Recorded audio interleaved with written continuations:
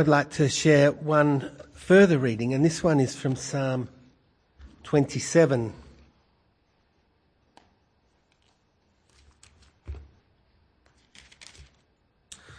The Lord is my light and my salvation. Whom shall I fear?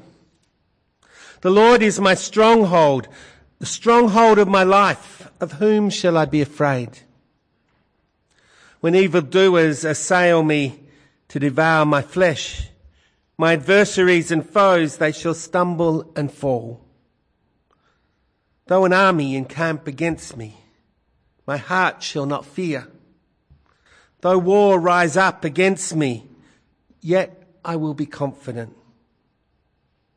One thing I ask of the Lord, that will I seek after, to live in the house of the Lord all the days of my life, to behold the beauty of the Lord and to inquire in his temples.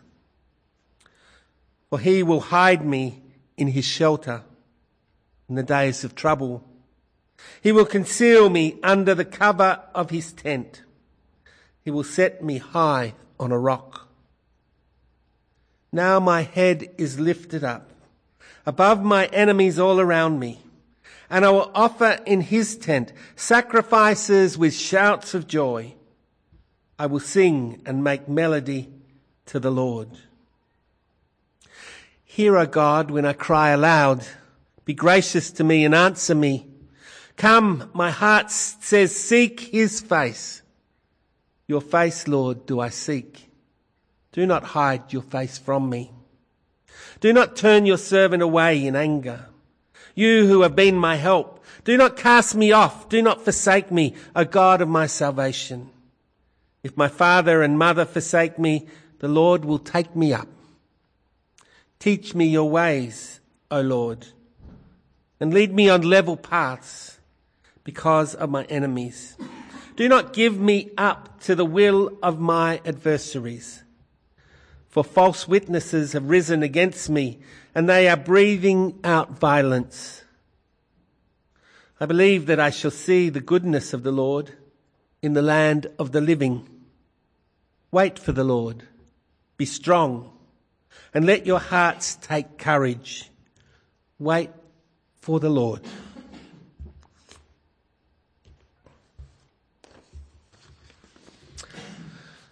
The psalmist says, God is my light and my salvation. Whom shall I fear? God is the stronghold of my life. Of whom should I be afraid? Well, today is Australia Day, and it's only once every 7 years that we actually get to mark Australia Day on a Sunday. So I'm going to tell a few stories, but maybe it's appropriate for the first one to be a story from the First Fleet. William Dawes was a young Marine lieutenant who came with the First Fleet. He was an accomplished astronomer, he was a navigator, he was a surveyor. Dawes set up his hut some distance away from the main settlement at what is today's Dawes Point. It's where the southern pylons of the Sydney Harbour Bridge are driven into the ground. Dawes lived apart from the settlement so he could focus on his astronomy. And Elizabeth MacArthur quipped at the time that Lieutenant Dawes is so engaged with the stars that he's not always visible to the naked eye. Being away from the main settlement, the Aboriginal people of that place, the Eora, would visit him, and he built up a deep friendship. He learnt the local Aboriginal languages. His notebooks are the first documentation of an Aboriginal language. They record snippets of conversation and evidence of real depth of relationship and friendship. While respected by the other white settlers for his skills, his friendships were with the local Aboriginal people. Dawes was a radical Protestant. He was a troublesome Methodist, which in those times was a term of abuse. He was a friend of William Wilberforce and associated with other similar radicals.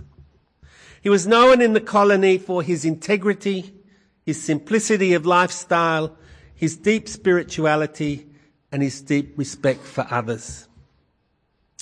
In 1790, the governor's gamekeeper was supposedly killed by a group of Aboriginal warriors, and a punitive expedition was sent out to extract retribution. They had a certain number of Aboriginal heads that they had to bring back to the settlement.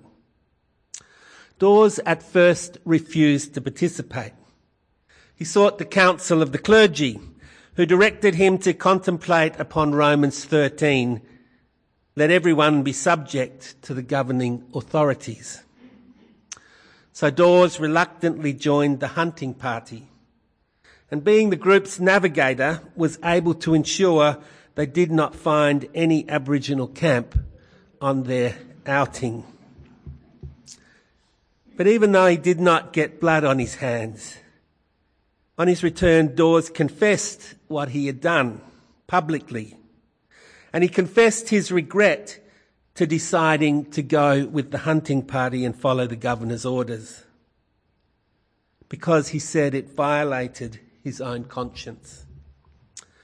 Governor Phillip was angered by Dawes' very public moral stand, and he attempted to discredit Dawes. He compelled Dawes to make a public confession that he had been trading in black market rations. Dawes desperately wanted to stay in the colony, but believed that it was impossible to either confess or apologise to the governor, and the only option he had was to leave. Dawes sailed for England in 1791, never to return. This is maybe one of the greatest tragedies of our colonial history. What difference might this faithful Christian, this first conscientious objector, this first European learner of Indigenous languages and culture, this first European friend to the Aboriginal people, have made to the course of our subsequent relationships between first and second peoples in this land? He was too far outside the paradigm of the civilised and savage, the master and servant, the dominant and subordinate, for this country to tolerate him. Dawes left Australia to become a campaigner against slavery, and eventually governor of the freed slave colony of Sierra Leone. Some of you might have met Dawes before. He's the fictional lieutenant in Kate Grenfell's novel, The Lieutenant,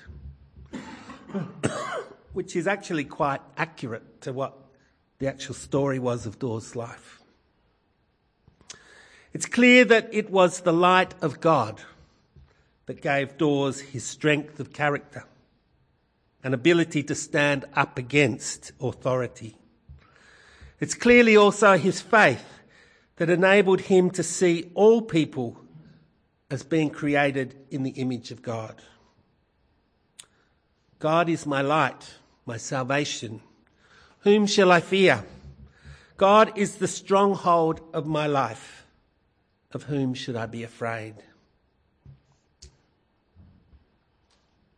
I want to do a book promotion. Stuart Pigden and Robert Linder have written this marvellous history, The Fountain of Public Prosperity, Evangelical Christians in Australian History, 1740 to 1914. And the next volume has just come out. But the whole introduction to Pigden's book is this story of Dawes. And at the end of that section, he says, what a tragedy that this man had to leave the colony. What would it have been like if he'd stayed? God is my light, my salvation. Whom shall I fear? God is the stronghold of my life. Of whom should I be afraid? I first went to the Philippines to work with Indigenous communities in 1989, which I sat down and worked out the maths, and it was over 30 years ago. It's hard for me to imagine, but we do get older. The first 6 years I was in the Philippines was working with tribal communities in the island of Mindoro. In the Philippines, especially during that time, there was an active insurgency. The guerrilla zone was pretty much identical to where the communities were that the church was working with. The government military and militia would pass through the communities hunting insurgents. Mostly they were abusive to the people. They would steal their animals and food supplies.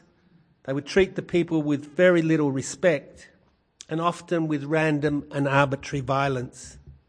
It was often the government militias who were on the side of the landlords and acting to drive the people off their traditional lands. The guerrilla fighters, called the New People's Army, were the exact opposite. They were highly disciplined, would help the people with basic farm tasks like harvesting. They would provide medical care for people who were sick. They would help resolve community disputes. They would try and protect the communities against the rapacious landlords and outsiders. The contrast could not be any starker. It's not difficult to guess where the people's sympathies resided. On our part, if we didn't find a way to welcome both groups, then it would have been impossible to continue our work. Often in the night, the guerrillas would come through. In the daytime, the soldiers, the insurgents would come back through the villages we were working in at night. Most of the guerrilla fighters were poor farmers who had been driven off their land and were there to fight for basic justice. But a few were more deeply informed by their revolutionary ideologies. I remember one of the most formative conversations that I had in my life. I was talking to one of these commanders who I'd come to know quite well. He was trying to convince me of the merits of their hoped-for glorious revolution. And I remember saying to this guy, who was by now a friend, "Jago, you know, if you actually succeed in your revolution, you will probably have to kill me." He was confused. "No, you'll be okay. It's only the counter-revolutionaries who will be a problem." I said, "But after the revolution, you will probably think that I'm a counter-revolutionary." He looked at me confused and said, "Why?" I said, "Because I'm a Christian." I said, "Because just as my faith calls me to seek the welfare and stand up for the rights of those who are excluded and outcast and abused by the present regime, I will be just as compelled to stand up for those who are excluded and outcast and abused by your glorious revolution." The kingdom of God is coming. We're invited to participate. But ultimately, it is not a kingdom built with human hands. I know sometimes I trouble some of you about some of the things I might say, not from the pulpit, but in maybe on Facebook or other places about some of our political leaders. I try hard to keep my political commentaries out of the pulpit, but I can assure you that I'm a non-partisan malcontent. I believe it's our Christian calling, or at least mine, to be agitating, goading and pushing governments to act more justly, to seek to include all people, especially the weak, the vulnerable, the poor, the marginal, and that the law should never be made to bend in favour of the powerful or used to silence legitimate dissent. I believe we should uphold our political leaders always in prayer. We should observe the law, and when through conscience we cannot, we must be willing to pay the penalty. And we should continually agitate, goad our political leaders towards a vision of society that is more inclusive, more equitable and more just. I can assure you, if you think that I grumble too much against our present government, then I will be no less of a grumbler against any future one. I believe I'm part of a kingdom that's not of this world, whose standards are far higher than those of our political establishment. God is my light and my salvation. Whom shall I fear? God is the stronghold of my life. Of whom should I be afraid? I want to read something. I am a Jew. I'm a Jew and will be a Jew forever. Even if I should die from hunger, never will I submit. I will always fight for my people on my honour. I will never be ashamed of them. I give my word. I'm proud of my people, how dignified they are. Even though I am suppressed, I will always come back to life. These words were written by Franta Bas. He was a prisoner in a place called Terezin. He died in Auschwitz in October 1944. He was 14 years old. Jesse's going to put a picture up. Terezin's a small town 35 miles northwest of Prague in what's now the Czech Republic. It grew up around a fortress built at the end of the 18th century. When Terezin came under German control, the fortress was used as a prison for Jewish children. From 1942 to 1944, more than 15,000 children under the age of 15 passed through Terezin. Less than 100 survived. There's a book of poems and drawings from the children of Terezin. It's called I Never Saw a Butterfly. Another book promotion. I'm going to put it outside so you can look at it after the service. It's a book that, when I first encountered it, left an indelible impression on my consciousness. First, because of my naivety and stupidity. I'd always thought about the Holocaust as an adult experience. I'd always thought of the incredible suffering of the Holocaust almost solely through adult eyes, as an adult experience. And when I first read this collection of children's drawings and writings, it just pulled me up with the shocking realisation that childhood existed during the Holocaust, even if brief. The other shock was that despite the horror and daily misery of these uprooted children, the images and drawings were not overwhelmingly bleak, but were hopeful, defiant, courageous, optimistic. There's this beautiful painting of a small, fragile boat, almost engulfed by the darkness,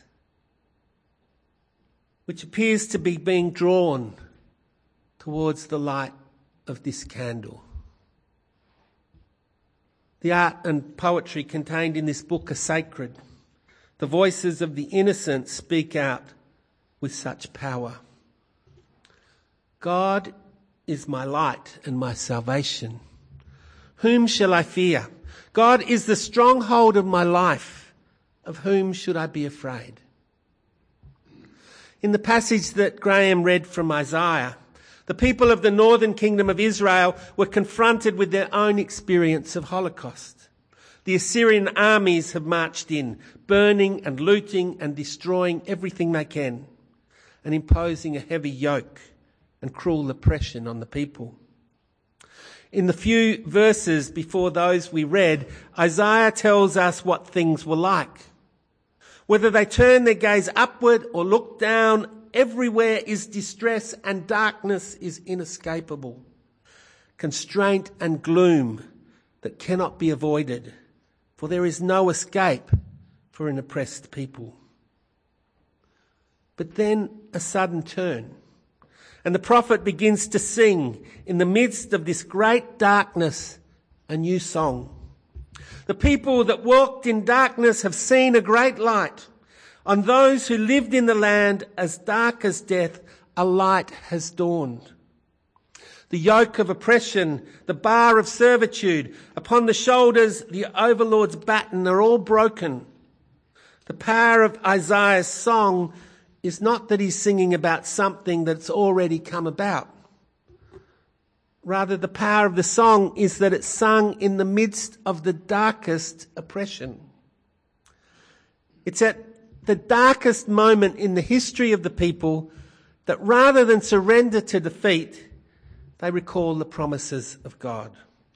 So sure is God's promise that they're invited to sing, rejoice, and live as if they have already come true. Even, no, especially in the midst of oppression. I'm reminded of the painting of the Terezin girl, the sailboat, fragile, yet moving from darkness into the light. I'm reminded of Franta Bass, that 14-year-old, defiant, fearless, even when his own death is already certain. I'm reminded of William Dawes, who's caught a glimpse of a vision of God's justice, that he was able to stand before Governor Phillip and say, "No, I will not." I'm reminded of our own visions of God's justice, which empower us, even in the midst of a broken world, to look forward to the coming kingdom. God is my light and my salvation. Whom shall I fear? God is the stronghold of my life. Of whom should I be afraid? In our reading from the Gospel of Matthew, we encounter Jesus. At the beginning of his public ministry, he's emerged from the time of being tempted, a dark time when he was hungry, thirsty, alone, assaulted by the devil. It was a time when Jesus was really tested. Now he emerges from this time of struggle only to find that John the Baptist has been put in prison. Could things get much worse? Well, everything suggests they will. Just as Jesus takes up the message of the Baptist, "Turn away from your sins, the kingdom of heaven is near," so also will Jesus follow the path foreshadowed by John, imprisoned and dead. With John arrested, one would think it would be time to lay low. If not out of fear, at least out of sensible caution. Some English translations of the Bible seem to suggest that the New English Bible, Jesus withdrew to Galilee. But in reality, it was anything but withdrawal. Herod Antipas, who had arrested and would behead John, who was ruler over Galilee. And this was where his real power base was. After John's arrest, Jesus does not go into hiding, but takes up the kingdom message with an even louder voice in a much more dangerous place. In the midst of the darkness of John's demise, Jesus makes a new beginning. And with this new beginning, the dawn of the kingdom begins to rise over the world. To try and reflect what this new beginning really meant, Matthew turns to the ancient prophets, the prophet Isaiah. Those words we've heard. Matthew sees in Jesus the fulfillment of those hope-filled words of Isaiah uttered in a time of darkness. The people that lived in darkness have seen a great light. Light has dawned on those who lived in the land of death's dark shadow. In Jesus, the kingdom of God has come near.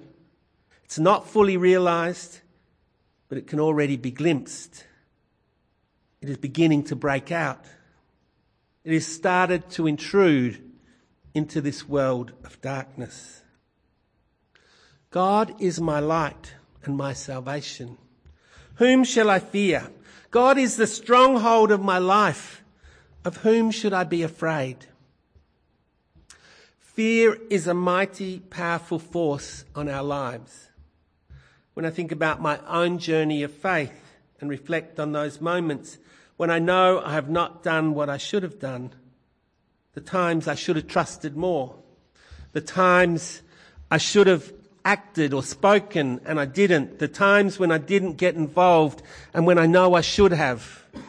At the root, always I find fear. Fear of being rejected, fear of failing, fear of losing, fear of the future, fear of insecurity, fear. God is my light and my salvation. Whom should I fear? God is the stronghold of my life. Of whom should I be afraid? The call of Jesus to the disciples of Matthew's Gospel is an urgent call, demands an immediate response, requires that all other preoccupations are set aside. We can imagine the fears of his first followers. How will my father get on? How will my family cope? What about the future of the fishing industry and the dangers we will face? The cost of it all, financial, emotional, our reputations. What will people think of us? There's no space for such fears. We're told of Peter and Andrew that at once they left their nets and followed him. We're told of James and John that at once they left their boat and their father and they followed him. The point that's being made is not that these things are unimportant, but there is nothing else that is ultimately important except following Jesus. The Jewish biblical scholar Abraham Herschel once said of God, God is of no importance in someone's life unless God is absolutely and supremely important. We can say the same thing of Jesus' call to the disciples. Unless the call of Jesus upon their lives is of absolute importance, then it is of no importance at all. You can't partially follow Jesus. The German martyr Dietrich Bonhoeffer wrote, "We cannot place ourselves at the Master's disposal and at the same time dictate our terms. Such a situation would not be discipleship, but a self-improvement program arranged to suit ourselves. People like this have a problem. At the very moment they want to follow, they also want not to follow. Such a person is not only at loggerheads with Jesus, they're at loggerheads with themselves." It's so often fear that holds us back from giving ourselves totally to Christ. Yet the paradox is that when we give ourselves totally, then fear loses its power. It loses its hold over us. God is my light and my salvation. Whom shall I fear?